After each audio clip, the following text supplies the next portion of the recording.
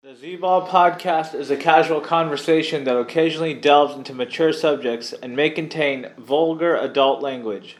Listener discretion is advised.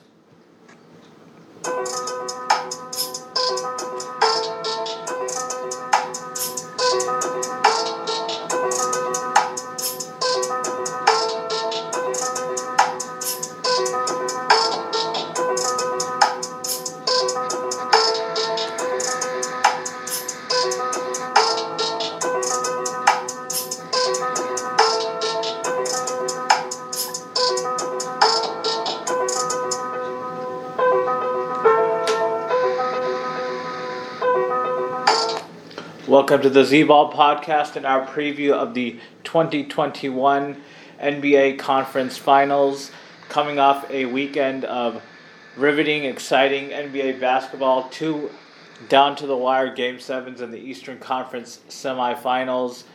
And joining me to discuss both Conference Finals series from Vancouver, British Columbia, we have Anas. What up, Anas? How's it going? Busy. All right, so we have two exciting series coming up in the conference finals. All right. Yeah, two exciting series coming up in the conference finals, but let's just first discuss kind of some of those exciting Game 7s that we saw over the weekend in the Eastern Conference. So first, on Saturday night, we had an overtime game between Milwaukee and Brooklyn, and Milwaukee just pulled it out barely in that seventh game on the road to advance to their first conference finals since 2019. And then Brooklyn, banged up, thought they had it with Durant in regulation, and then they came up just short with Durant missing everything on that shot in overtime. So what did you see in that series, and did it ultimately just come down to lack of depth for the Brooklyn, and the injuries were just too much? I think Game 7s are just, what happens that night, because win or go home, right, for both teams. So I think, like, if the series were any longer, if there was, like, another game to win, Brooklyn still had the chance. I think they had enough manpower to do it. It's just that Joe Harris shot worse than Ben Simmons in the series from three. That was a big factor.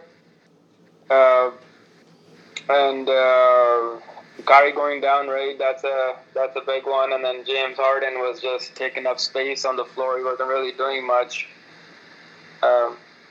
So yeah, I think it could have gone either way, but definitely the injuries obviously hurts any team who gets injured to either two of their three best players, right?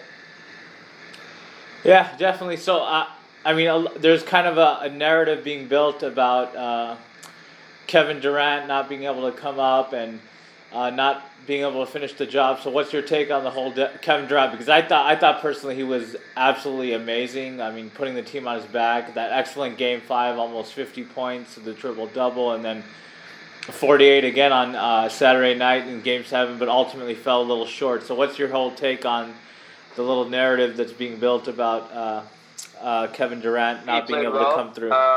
But I don't know what happened to him at the end of OT. He airballed that shot by so much, and I think he just gassed out after playing the whole game because they were only down by 2, so he could have driven and got on an easy basket instead of throwing up that shot.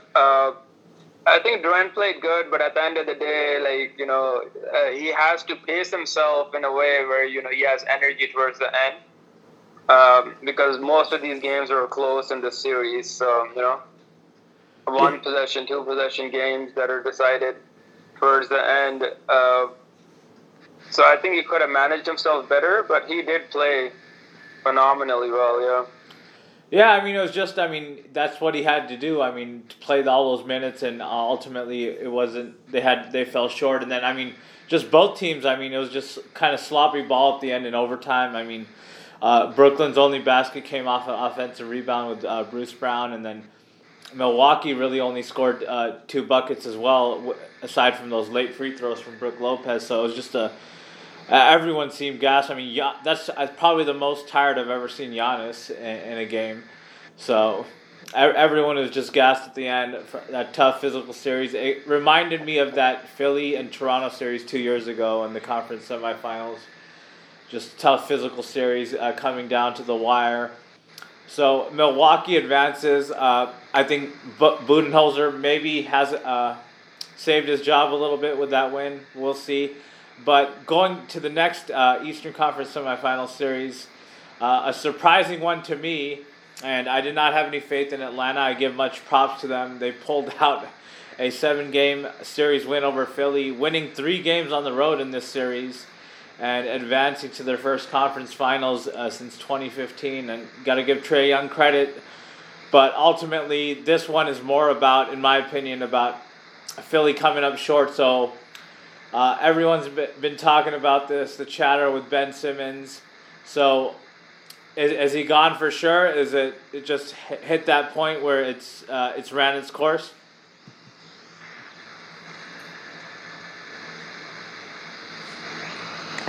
Oh yeah, so Philly, the surprise for them. I mean, now with Ben Simmons, has it run its course? Are they getting rid of him for sure?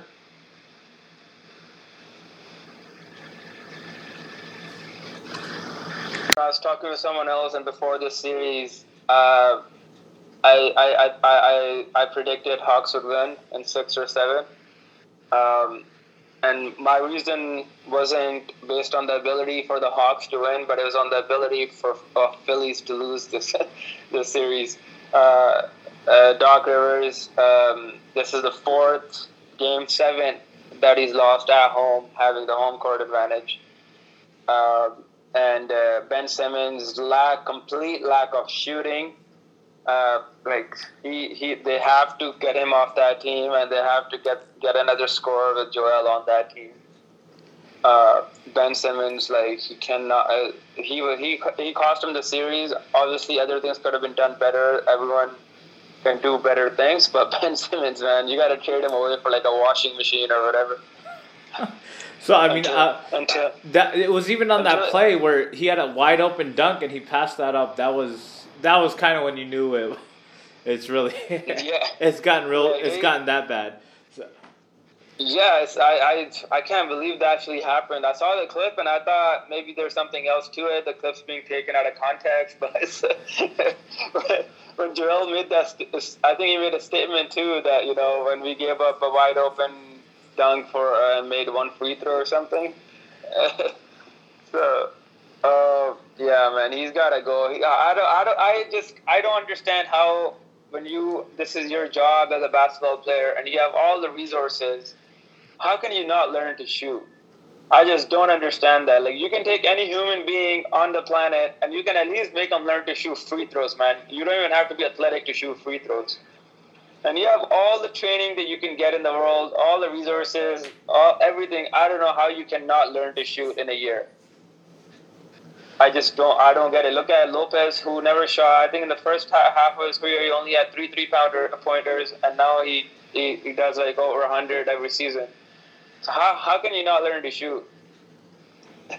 Yeah, I mean, it's very tough and hard to see. I mean, considering how much talent he has aside from that, but it was a clear mismatch and disadvantage for them because, I mean, not even just the jump shots. I mean, I think he just stopped being aggressive and getting to the rim even because even before he would get to the rim and his rookie season in the playoffs, he would at least get to the rim and attack the basket. Yeah. But he wasn't even doing that. It just seemed like every time he came up around the 3-point line, around near the free throw line, he would just kind of give it up to the guy coming around, Tobias Harris or Seth Curry, and then kind of just go to the corner and get out of the play.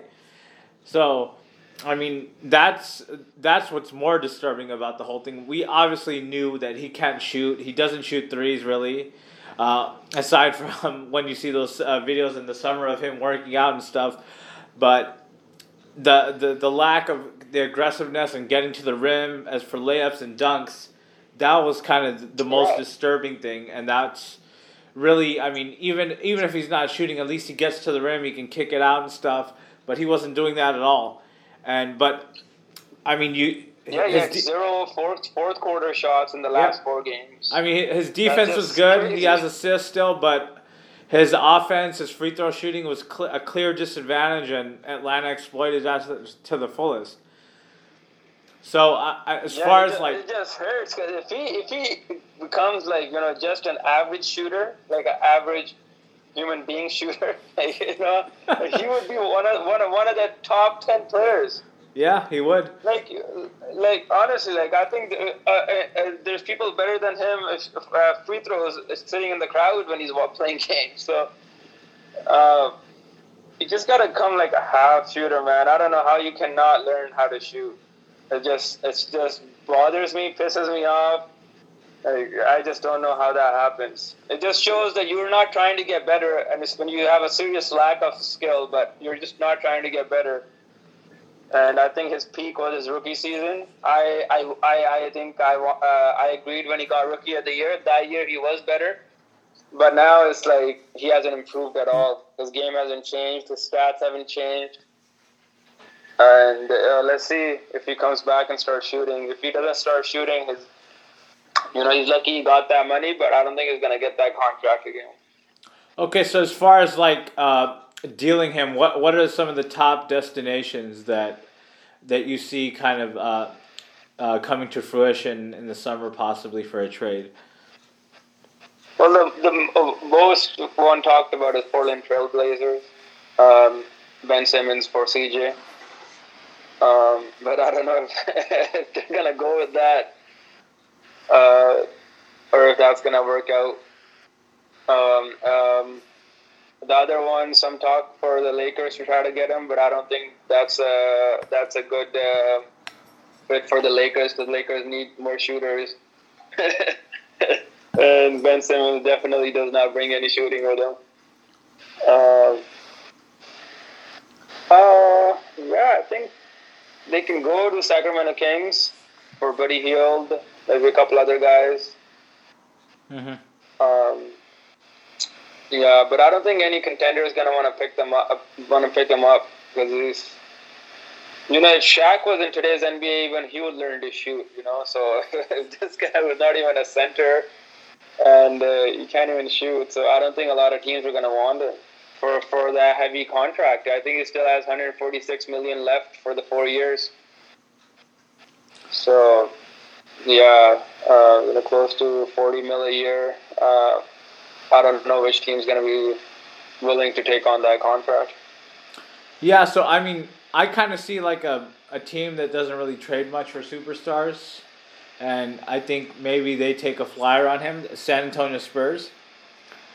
I think it's got to be somewhere like a sign and trade centered around DeMar DeRozan, and maybe like Jakob Poeltl, and I think that would be kind of a good place for him. R.C. Buford, Greg Popovich, Chip England, a good shooting coach, and then Patty Mills, the Australian connection, the veteran presence, kind of like mentorship type role, and I think for San Antonio as well. I mean, they have kind of like some young guys, and they're not really kind of contending for like a title probably in the next like 3 or 4 years, anyways, as is currently constructed. So I think it's kind of worth the gamble for them to kind of, I think, go after him, maybe surround him with a bunch of shooters, like small ball type centers and stuff like that, and just speed up the pace and let him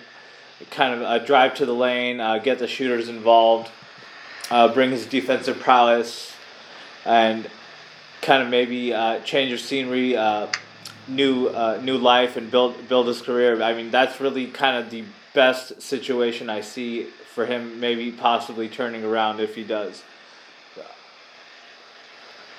Yeah. So where does Philly go from here? Philly? Joel, he's good, but he always has injuries. Who do they try to get and fit in, as the number 2 for Joel? I mean, yeah, I mean, it's kind of bare. I mean, with the two contracts with Simmons and Tobias Harris, I mean, they don't have much wiggle room right there. So, I mean, so like a legitimate number two. So, I mean, I don't think they really have it unless they trade for Simmons. I mean, Yeah. which they should do for sure, like everyone is saying. But, I mean, his value is so low. I mean, the best you're probably going to get, like you said, is CJ McCollum. I mean, I don't. So Dinwiddie, he's gonna decline his player option of $12 million, and he's gonna trust the free agency. Maybe Nets can do a sign and trade, but I don't think they want to. Ben Simmons, right? But I'm talking from the point of view that Dinwiddie wouldn't be a bad option for Philly. I don't know how they would get him, but. Yeah, I mean, Dinwiddie, I don't think, I mean, they would have to include something else. I mean, I don't think Dinwiddie even sign and trade would match up to Simmons' $31 million or whatever. So, yeah. So that's why I was proposing San Antonio. You get DeRozan somewhere in the ballpark of like $25 million sign and trade. You can add another player, maybe some picks, maybe Jakob Poeltl and some picks, and then you get Ben Simmons. A new location. You kind of bring him in your culture, in the Spurs culture. And we bring him to Chip England, who is renowned for helping players improve their jump shots. So, I mean, if it can't happen there, I don't know. Yeah, we'll see. Yeah, we'll see. It should be interesting, but let's get on to the Eastern Conference Finals. So, Milwaukee versus Atlanta. Milwaukee with home court. So who do you see coming out in this series? Everyone, including myself, has been counting out Atlanta the whole playoffs. So what do you see in this series? I think it'll be a good series, but Bucks are going to take it in 6 games. Okay. Yeah, I don't know who's going to match Clint Capella versus Giannis. Drew Holiday is a good defender, so let's see how he plays against Trae Young. And I think if the seeding was a little different, Atlanta Hawks would not have made the Eastern Conference Finals. If they had to go through Nets or the Bucks in the second round instead of Philly, I think they would have been eliminated then. So far, the way the seeding worked out for them, they got a New York team in the first round where Julius Randle completely disappeared. And then second round, they had an injured Joel and Ben Simmons not shooting and Doc Rivers. So I think they've had a pretty, they're a good team. They fought hard, they deserve credit, but it doesn't mean they're the second best team in the East. Just the way the seeding worked out. So that's why I think Bucks are going to take it in 6. Okay, yeah, I mean, I agree. I got Bucks in 6 as well. And, I mean, just looking back to last series with the Bucks, I mean, they just struggle to score so much. It just seems like such a struggle for them to score in that series. And I think that's something they're going to improve on against Atlanta. And then they kind of got the demons out of them, I think. And then I think they're going to be much more potent offensively against Atlanta. I mean, given that Atlanta's top 2 perimeter defenders are out in Reddish and DeAndre Hunter. I think Atlanta, you got to give them credit. I mean, they had 3, 18-plus point comebacks in the Philly series. I mean, 2 of the games they ended up winning for the comebacks. I mean, and they put up a good fight, and you got to give Trae Young a lot of credit. That's a fun, exciting young team, a lot of talent there. But ultimately, I think Middleton, Holiday, was pretty bad as well in that series against Brooklyn overall. A lot of bad shooting nights. I think he's going to be better. I mean, defensively as well, we saw what he can do. He was guarding Durant on that last shot in overtime. And I think him and Middleton, I see them being more consistent offensively. And then Giannis, I even with Capella on him, Capella doesn't have the speed and kind of athleticism to match up with him. And then any other guy in Atlanta is pretty much just too small, or not strong enough. So I see Giannis having another good series like he did against Brooklyn, and I see Milwaukee moving on to the finals and trying to get their first championship in 50 years since 1971. Yeah, and they're also Eastern Conference Finals. Their series is going to start later than after 2 games of the Western Conference Finals have been done. Yeah, that's kind of a bad break. I mean, the Clippers, winning that series in 6 games, they only get a day off, and then these 2 Eastern Conference Finals go to 7 games, and they get 3 or 4 days off each. So. Yeah, but if the Hawks and the Bucks, they want to win it sooner rather than later because their series is going to finish after the Western Conference. The Western Conference teams are going to have more of a rest. Yeah, that's true. Right. Yeah. Okay, so we both got Bucks in 6, moving on to their first finals appearance in a very long time.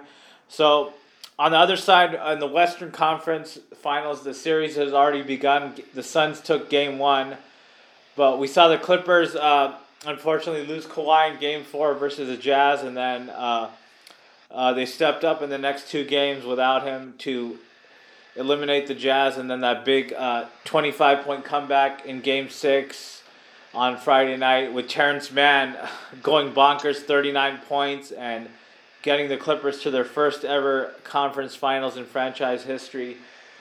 So, Suns currently up 1-0. What do you see moving forward in this series? What is your pick, and who do you see coming out?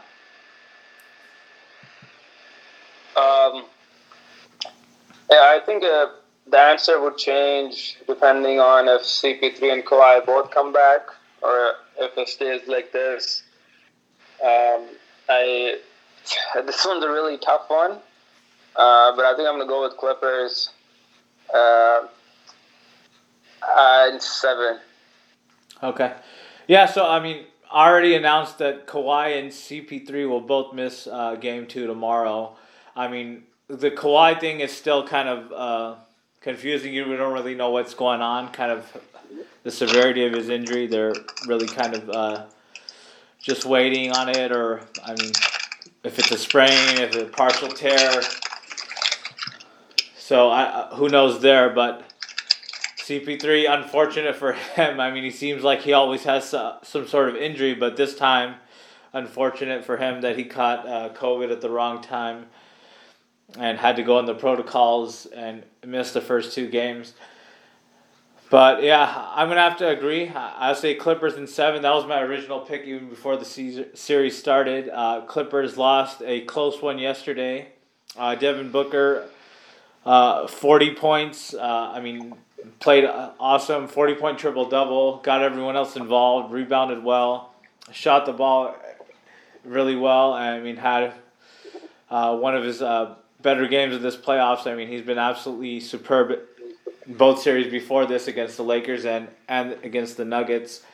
And then for the Clippers, just kind of obviously a little winded from the 6-game series against the Jazz, and then the quick turnaround. But I think they look good. They had a very good chance to win Game 1. And I think their key ingredient, their best lineup is that small ball kind of lineup, obviously with George and then some of their guards, Reggie Jackson, Nicholas Batum, Terrence Mann, some of the other guys as well. But not so much of Zubac or DeMarcus Cousins, although they did have some good contributions in Game 1. But I think their go-to lineup should be that small ball lineup. Morris, Paul George, Batum, and then some of those guard combinations, whether it be Rondo, Jackson Beverly, something like that, just because they can stretch the floor, bring Ayton out, get good 3-point looks. And then Paul George, it was good last game, but I think he has to be great. with Kawhi out, as long as Kawhi is out.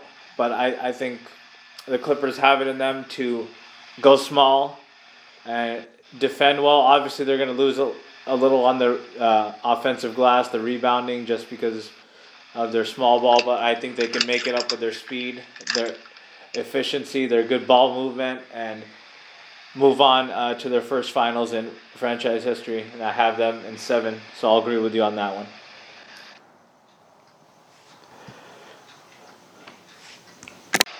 All right, so that'll wrap it up for the conference finals series. Any other news you want to touch on this before we sign off for the night?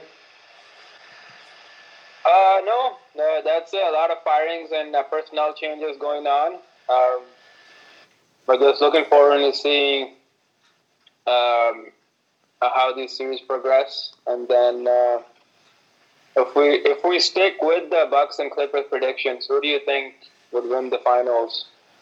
Yeah, I don't know. That would be a really good series. But hopefully, Kawhi would be back by then. But I mean, I would probably have to go.